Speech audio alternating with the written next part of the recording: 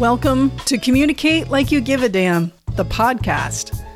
Our guests share their stories and approaches to embedding diversity, equity, and inclusion in communications because, let's be honest, we know the power of language.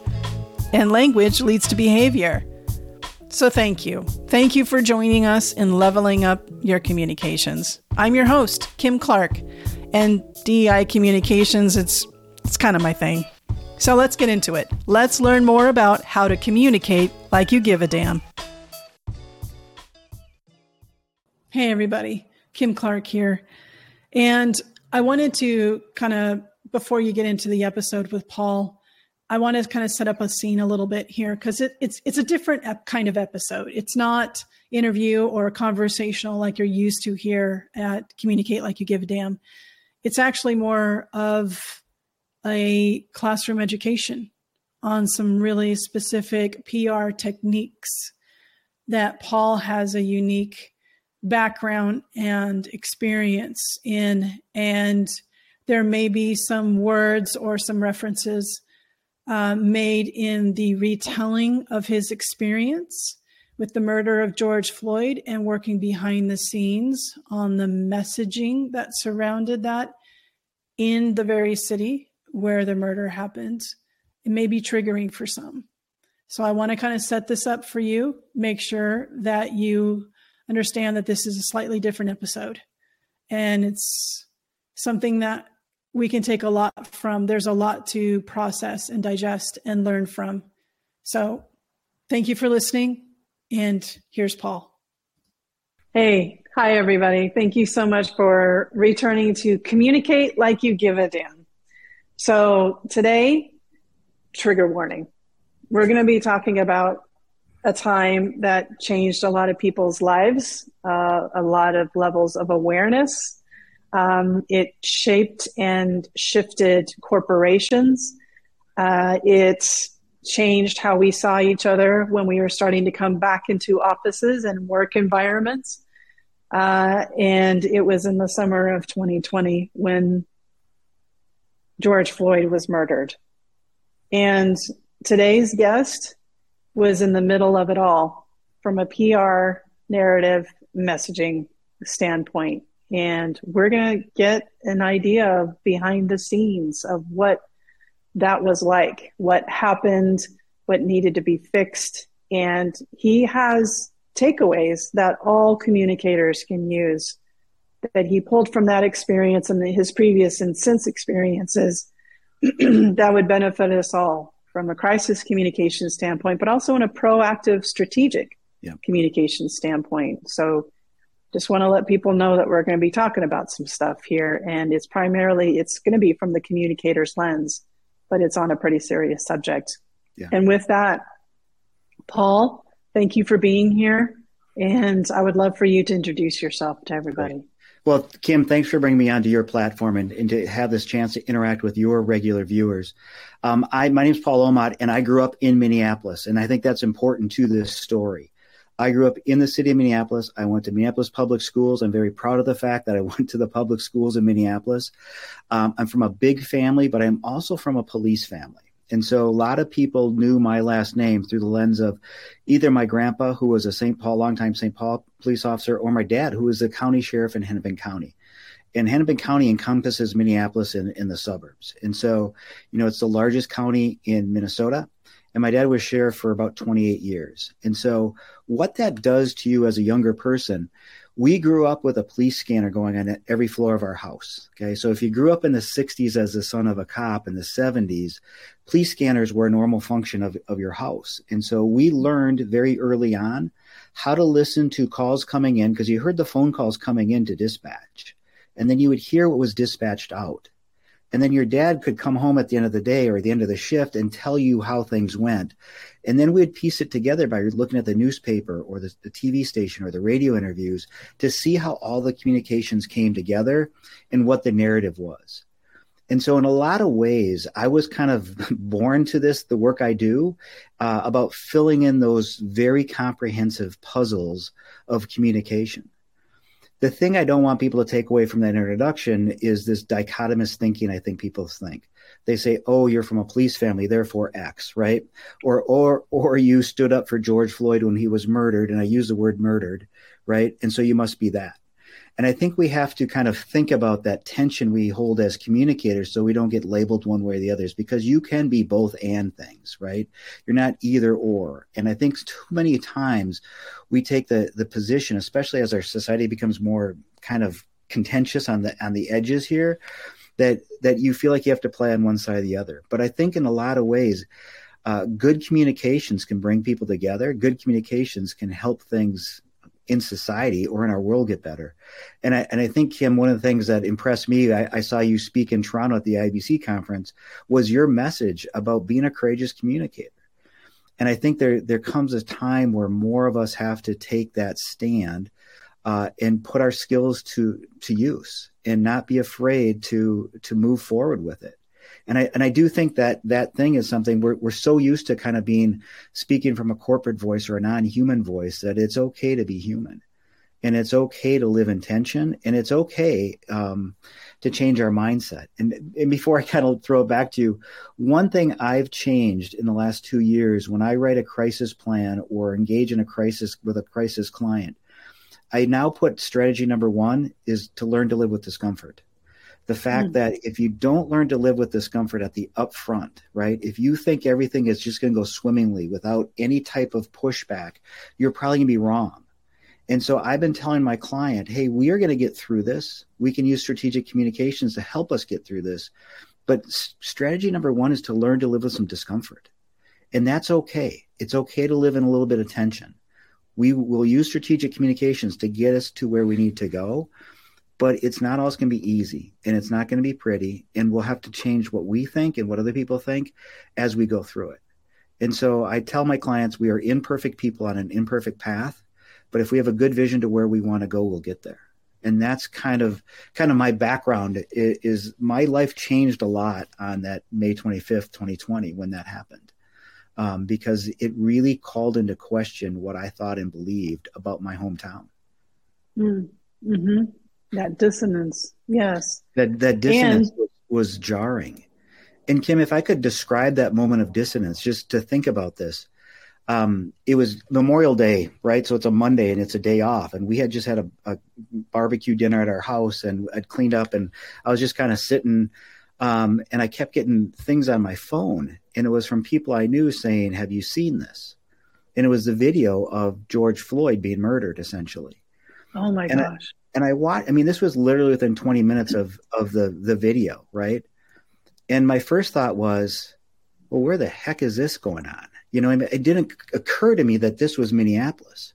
And then 2 more people sent me the same video, and they said, are you working on this? And I'm like, I literally watched that video 2 times before I picked out the fact that, oh my God, this is Minneapolis. This is where I grew up. And I immediately kind of started doing the things that I do as a communicator. I looked at what was out there in the media. I looked at social media, and I found it was at Cup Foods. Now, Cup Foods is a well-known kind of South Minneapolis convenience store, for lack of a better word, but it's across the street from a park where I grew up playing sports. So after a game, you would ride your bike over and get Gatorade or whatever. And everything just felt so weird to me to know that this happened there on a spot that I was familiar with, but worse yet, it happened in Minneapolis. And that was that moment of dissonance of this happened someplace else, not here. This type of abject kind of racism, if you want to term what happened just out of a racial element to it, because there was a racial element to it, that someone did this in broad daylight, and a man literally begged for his life in front of children, and they suffocated him. And so you see that in that moment of it, you're literally in disbelief. And the sad thing is, Kim, at that moment, I've been doing crisis communications for over 30 years here in the Twin Cities, and I grew up in it. So I tell people I'm 57 years old. I've been doing this for 57 years, right? My thought process was this, though. I have done big events in the Twin Cities in terms of protests and when things go wrong. So the Super Bowl had protests, and I was in charge of the protest kind of interactions. The Twin Cities Marathon has had protests, and I've been in charge of the, handling the protests and setting up First Amendment zones and all that multi-jurisdictional things. You work with police and fire and ambulance to make sure everybody's safe and sound, and the messaging is all aligned and all that stuff. And so we've had big events in the Twin Cities that have used, people like me to help calm them down. And my first thought was, oh, this is great. Not great, but hey, I know there's a deep bench of people here who know how to handle something like this. And that was probably my first mistake, was that those people were equipped in that moment to put communication strategy into play. And they very clearly did not. And so what I was gathering was, okay, we'll give the city of Minneapolis and its PR people and the county and its public relations people and its outreach people 24 hours to see what they can do. And it didn't get better. In fact, it got worse.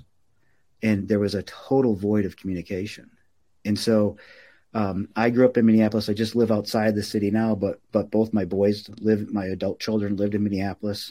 2 brothers, 2 sisters live there. And like a lot of family and friends still live in the city boundaries. And you're watching this and everybody's calling you going like, what are your friends doing to stop this? From a communication standpoint, like how are they? And the first night came, and you saw that the police station get burned down. Right. And that's a jarring image. No matter if you're pro or anti or whatever you are, it's a jarring image. And that signaled something that this was bigger than just this little incident. And I believe it was that building. Correct me if if I'm not remembering correctly, but I believe it was one of the walls of that building that somebody spray painted. Are you listening yet? Right. Exactly. And Kim, you're absolutely right. And here's again, you look at anything in terms of crisis communication, and it's this thing I drill into all my clients is the first hour is a critical hour, right? Get your communications strategy set. Pick your framing, pick your messaging, make sure you've got everything in place in that first hour, because the golden hour matters. And if you look at what the city of Minneapolis and the police department put out in that first hour when that happened, their first press release indicates that a man had a medical incident and was taken to the hospital. Now, when the public sees that and they see the videotape, it's night and day difference as to the narrative. We see the narrative. And how they could have that thing of saying this was a medical incident without all the intervening issues in there. That was, that first lie, that first misstep set everything into motion, because people of good conscience, as I say, saw that and said, how can this be in my city? And this is what we've been telling you. Are you listening to us? That this is what we face every day. And again, for me, that was that dissonance as a white person. I never faced that, right, in terms of interactions with public safety people. And, are you listening? No, they weren't listening. And in fact, instead of listening, instead of using communications to build those channels, we watched them utterly fail in that regard. And so that's... Oh, how did you get involved? Well, so what was the trigger for you? Well, so, again, understand that happened on Monday. Tuesday night, things get even worse. On Tuesday night, the first statement anybody of any kind of import within the city of Minneapolis made was at 3 a.m. And that's when the mayor of Minneapolis came up, because I kept saying, oh, they're going to come out. Don't worry about it. I don't need to get involved because they're not a client of mine currently. I don't have the relationship with that current regime. And then you're into Wednesday and the same thing happens. And again, people are calling me saying, what are you going to do? And I'm like, well, I'm going to go help clean up in the morning, like everybody else, grab a broom and clean up Lake Street or whatever it was. And literally on Thursday night, this was, nights into it, I turned to my wife and I said, I can't sit and watch this anymore. I cannot be on the sidelines of this anymore. And I said, how early can I call the governor's office on Friday and start rattling some cages? Because there's no end in sight to this. There was no communication strategy. There was no outlet for people to kind of express themselves. So on Friday morning, I did call the governor's office. I called a friend there in the governor's office who I'd worked with on, again, big events. And I said, and if I can, I don't want to use bad language on the podcast, but I said, what the F are you doing? What is your plan? And the response was, well, we think we're doing great. And I kind of said, well, let me just tell you this. In my opinion, I've written about this, and I always joke that I stayed calm. I said, you guys are committing professional suicide. You're committing political suicide. You're committing societal suicide here because you don't have a path forward with your communications. You're not doing well. You need to take a hard look at this, and you need to bring in some experts to help you. And my friend said, well, what would you do? I said, give me an hour, I'm going to write you a plan. And if you disagree with what I lay out in my plan, you can tell me to go away and you can watch your city burn, because that's what we had been doing. And so literally, Kim, what I did is I called 4 people that have done this kind of higher level communications stuff with me. I called each of them and I said, hey, John, hey, Ted, hey, Laura, hey, Bob, will you come and help me with? And they all said, absolutely. We can't believe what we're seeing. So we got into Google Docs and rewrote a plan. It took us about an hour. We all each took a section and we wrote it. And I sent it to the governor's office. And they said, okay, Tag, you're it. Can you embed 2 people into our center, into our ops center? And so we did. And so we embedded, and again, remember, this was still COVID time, so you couldn't bring 5 people in there, and there had to be distancing and all that kind of stuff. So 2 people got embedded in the ops center for the state to give communications advice. And we knew that we weren't going to call every shot, right? We knew that, but we knew that we could, with the skill sets we had, we could be the trusted advisors in the room. And so we embedded 2 people there, and the rest of us were out and about, literally. We had monitoring. Again, when you're managing big events, you have to have monitoring systems. So I'm monitoring stuff on social media. My friend, John and Ted are doing the same thing, so we can see everything that's going on. Interestingly, I found Unicorn Riot, which is a kind of independent media source that just went out and put up cameras at the hotspots and let them run. And you could just see what's going on. There was no editing to it. There was no whatever. And those producers went out there and set up cameras. And so we had great intelligence there. You can also tap into the Department of Transportation cameras, the traffic cams, if you know how to do that. They're the public documents, essentially. We were watching things on public venues to see what was going on so that we could help communicate better. And so from that Friday on, we started being embedded into the service and helping them with strategy and helping them with things that seem so simple to you and I as communicators and should have been simple to them as professional communicators, but weren't. And so we started encouraging them. Strategy number 1 is to involve experts. You should never manage your own crisis. If you're in crisis, the worst person to handle it is yourself. And they were all taking this extremely personal. And so they don't have a clear line of sight as to what's going on. The comment when I said, what are you guys doing? They said, we think we're doing fine. I'm like, are you crazy? Right? You weren't doing fine. Look at the world's watching you. They're watching you implode. And they thought they were doing well. They shouldn't have been. This is a point that I want to remind people, like, take notes. He's going to go through key takeaways. And so that was the first one. Don't manage your own crisis. So I just want to make sure everybody take notes for this. And be mature enough to involve experts. You know what I mean? Sure, we're dealing with the people in the governor's office and his cabinet, but it's okay to bring in people who might know more than you do, right?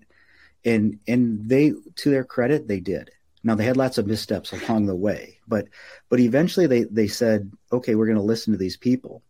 And again, I tell my clients, you won't agree with every one of my ideas and everything I write for you or whatever. But at least you're getting the perspective of someone who knows how to bring you through this. And so right away, we started kind of infusing messages. And Kim, here's the kind of the crazy thing about dealing with a crowd, right? I look at any crowd or mob or whatever you want to call that was going on in terms of an adoption scale, right? You look at any time there's, you introduce a new ice cream, you introduce a new Apple Watch, there's always kind of a wave of how decisions get made by people in that consumer group or whatever, however you want to call it. We knew between 0 and 3% of that population were kind of the early adopters, were kind of the people that would be most prone to do something. We knew there weren't, if just say that the crowd was, 10,000 people, we knew there weren't 10,000 people who were going to be doing violent things and burning down buildings and all the kind of chaotic stuff that was so harmful, right? We knew about 3% were.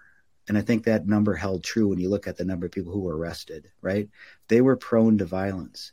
Our job was to stop that 3% from going from the kind of the innovator early to the early adopters, which is the next, like 10 to 15% of the population.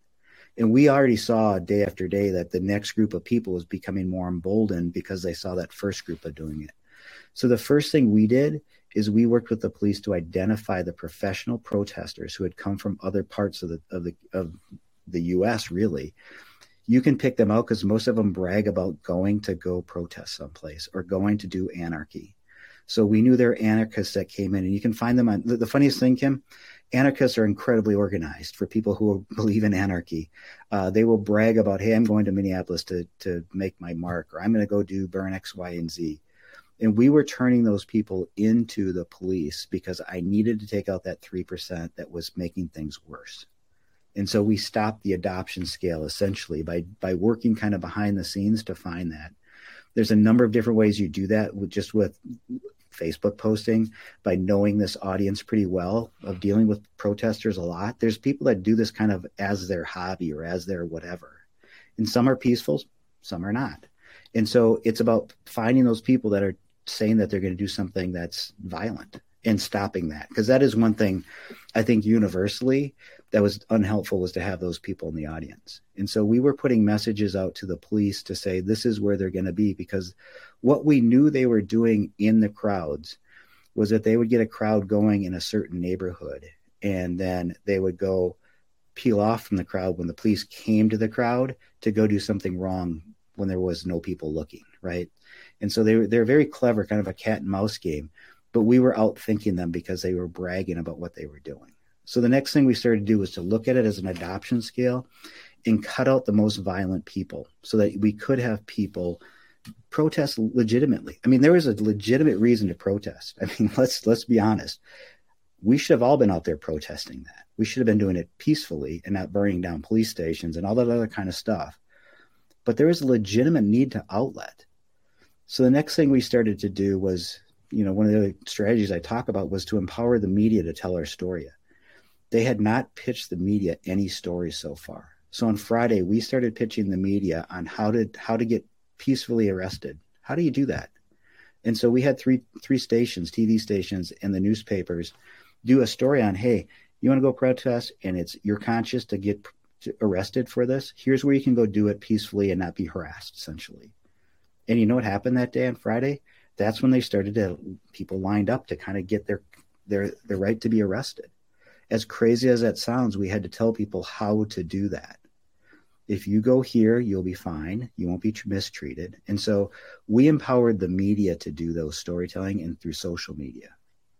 The other tip I talk about in things I've written and stuff is, and I really have to throw shade at the police for this, they took their best and biggest megaphone to help calm this down, and they turned it against themselves. And they did that by targeting reporters. Not only did they target reporters by arresting, like they arrested a CNN reporter doing a live shot one day on the air. Think about it. You remember that, right? And just how jarring that is. Someone who is trying to calm things down and you come and arrest him on the air. They were also shooting rubber bullets at reporters on purpose, even when they knew they were reporters. And I mean, the reporters were, for the most part, neutral parties just trying to cover something. And here you had the police. And so legitimately, there were several heated discussions within the op center to say, you better stop shooting at reporters because you need them. They are part of your solution here. You better empower them.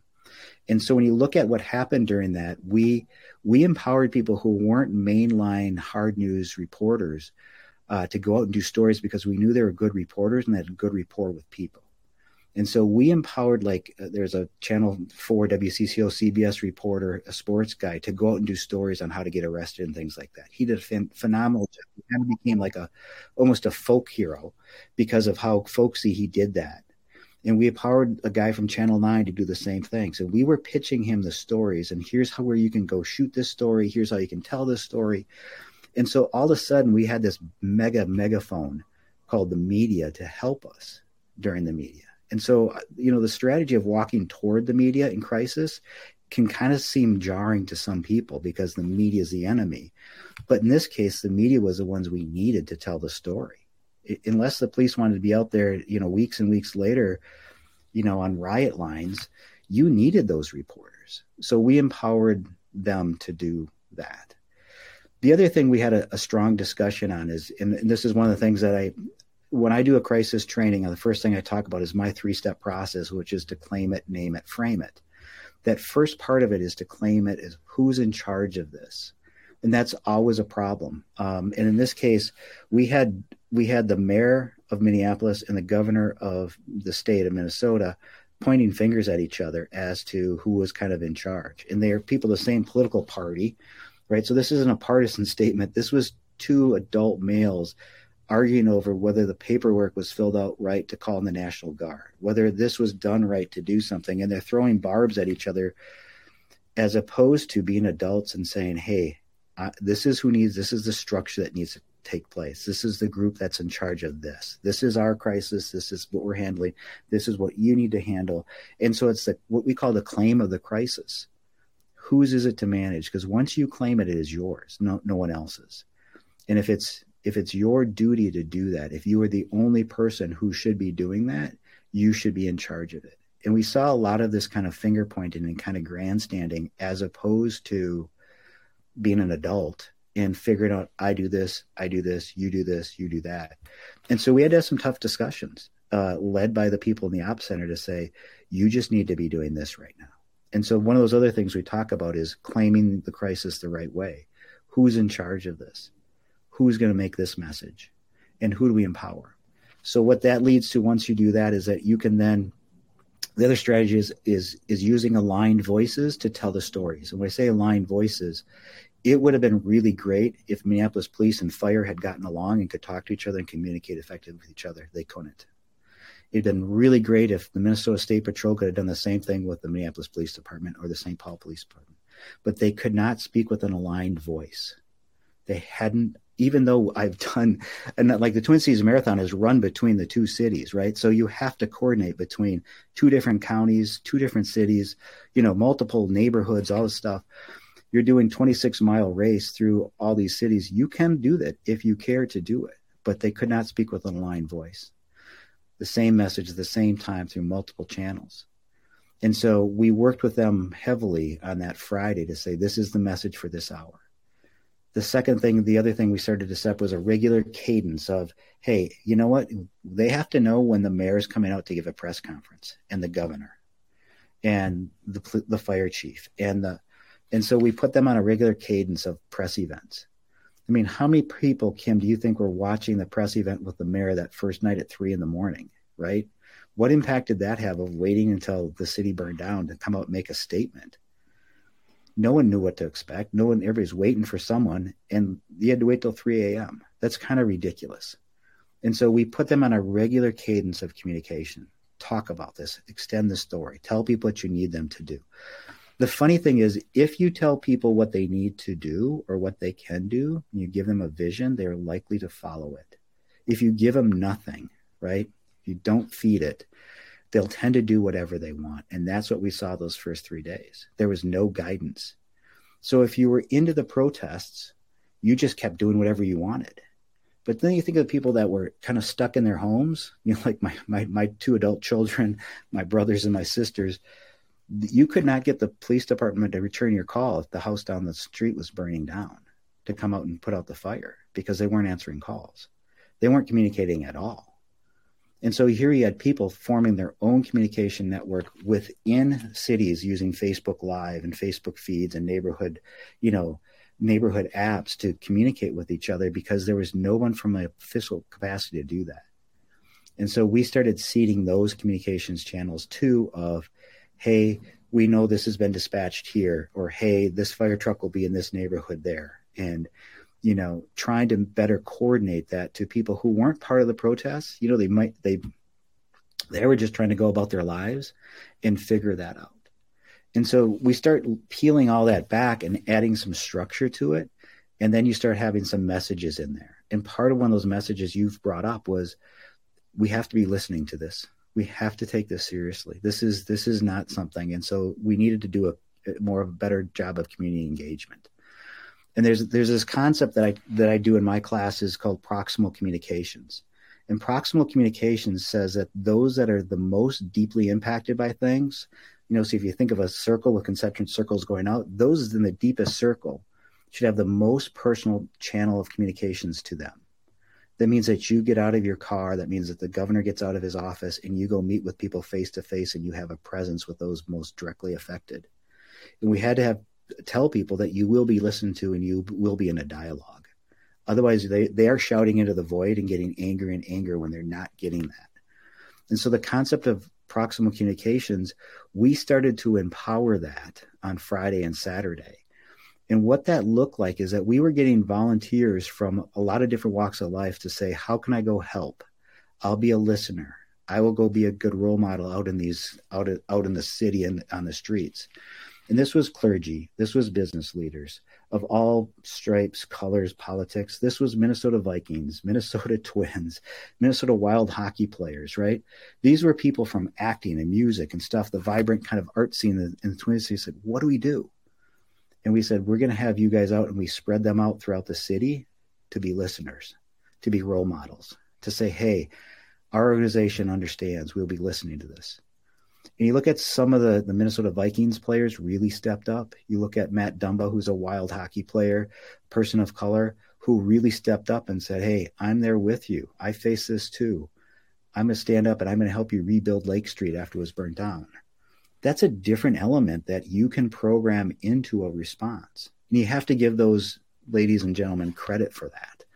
And the clergy who started to go out.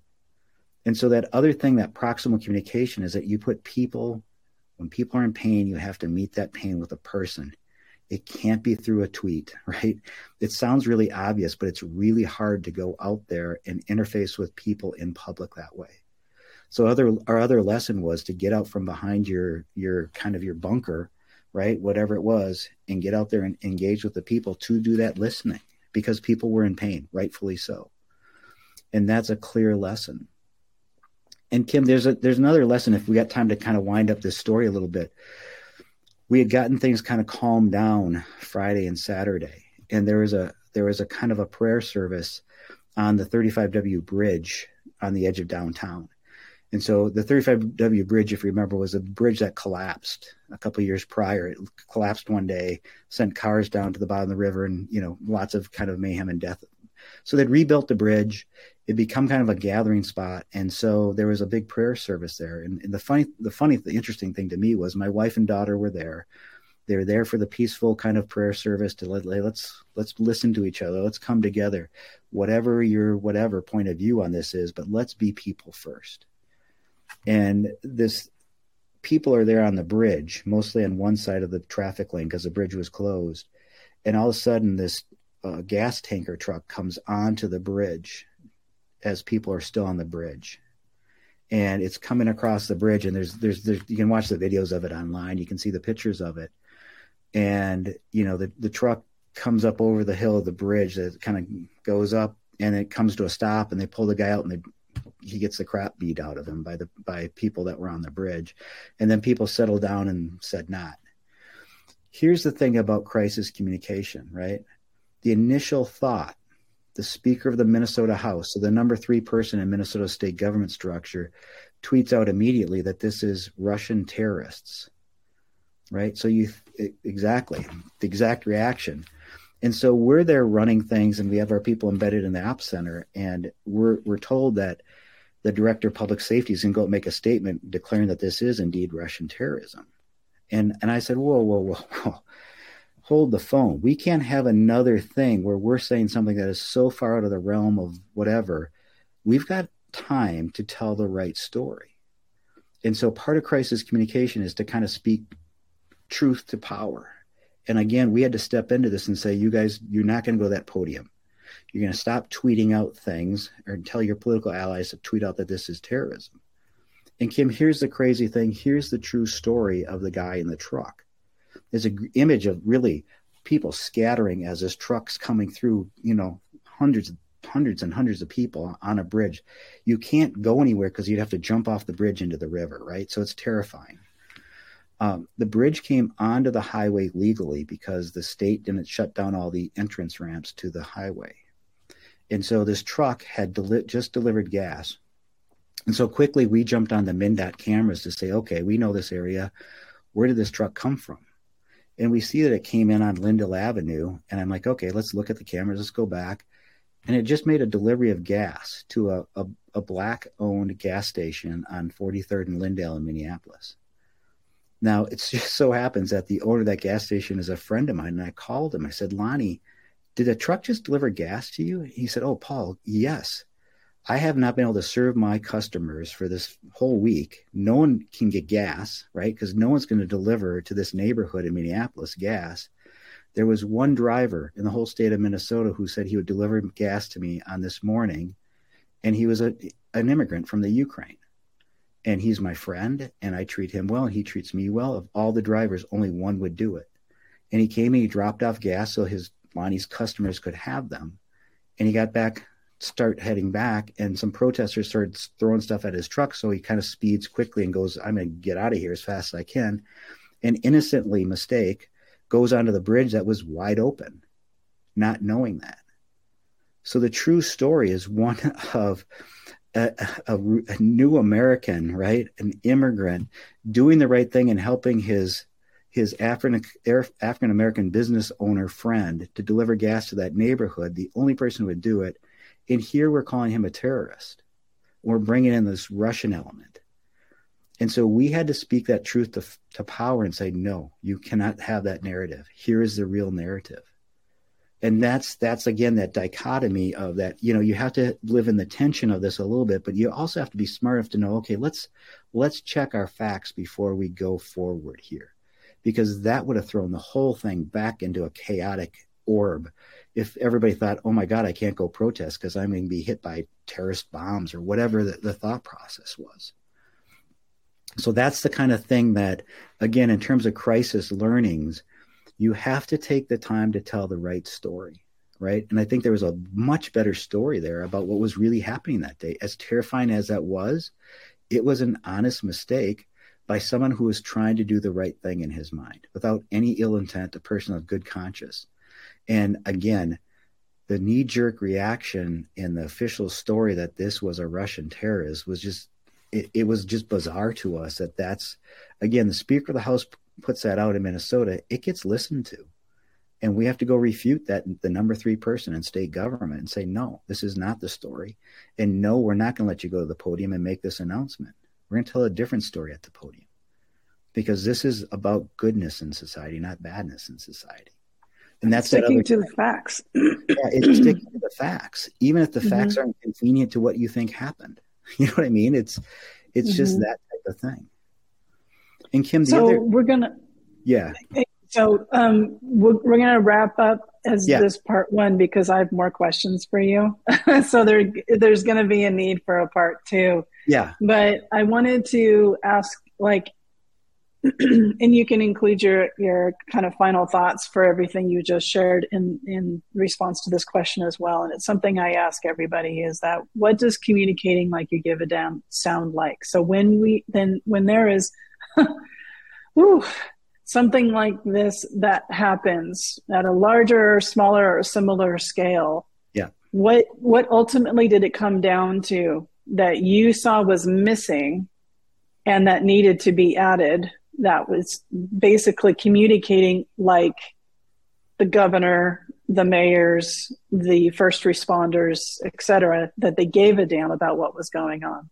Right. Kim, I think you kind of hit it early when you said, are you listening? That kind of thing. You had to communicate that we are going to listen to you, that your voice matters, that we have to recognize that there was a problem, that we couldn't say that there wasn't a problem here. And I think that was kind of the reaction of, what happened to George Floyd kind of, quote unquote, wasn't a problem, right?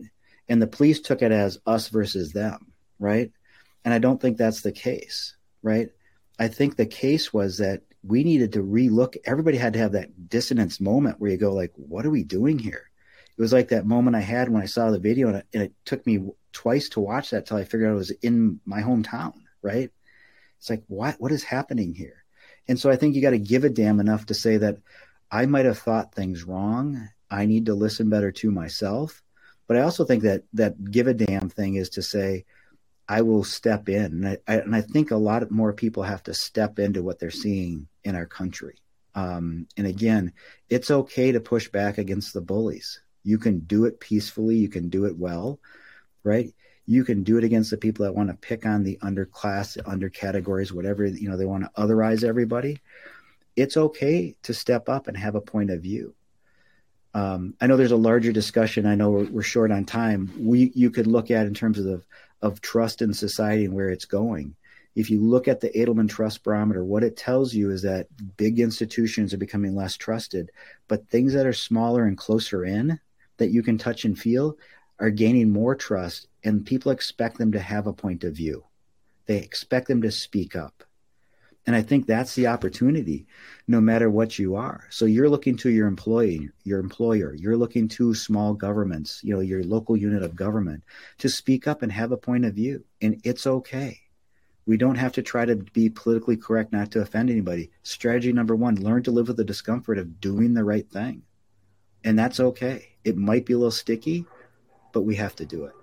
You got to give it. And I really appreciate your speaking truth to power. And that's what we're going to pick up in part 2. Where can people find you or continue to learn from you? The easiest way is on LinkedIn, is to find me on LinkedIn, Paul Omodt. I have a website, omottandassociates.com. You can find me on the World Wide Web. My last name is not a common last name, and so it's pretty easy to find typically. It's Omodt. If you type that in, you're going to find me in like 1 or 2 clicks. And I love what I do, and I love empowering people through better communications. Thank you for, meeting me and talking with me in Toronto. I'm so glad that we crossed paths so we can share this experience, this life-changing, global shifting experience, learning more about it from the inside. So there's more to talk about here, and I look forward to our part 2. Thanks for being here, Paul. Thanks, Kim. I appreciate it. Thanks, everyone.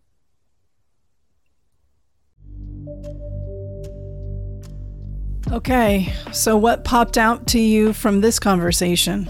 And I mean, it may take a minute to process, but be sure not to brush off what you just heard. Look, you just need a partner to be with you through this experience and understand what to do next. So I'm inviting you to set up a one-on-one strategy session. All you need to do is go to communicatelikeyougivadamnthepodcast.com and you'll see the button there. The more conscious communicators in the world, the better the world. So thank you for listening, and until next time, let's communicate like we give a damn.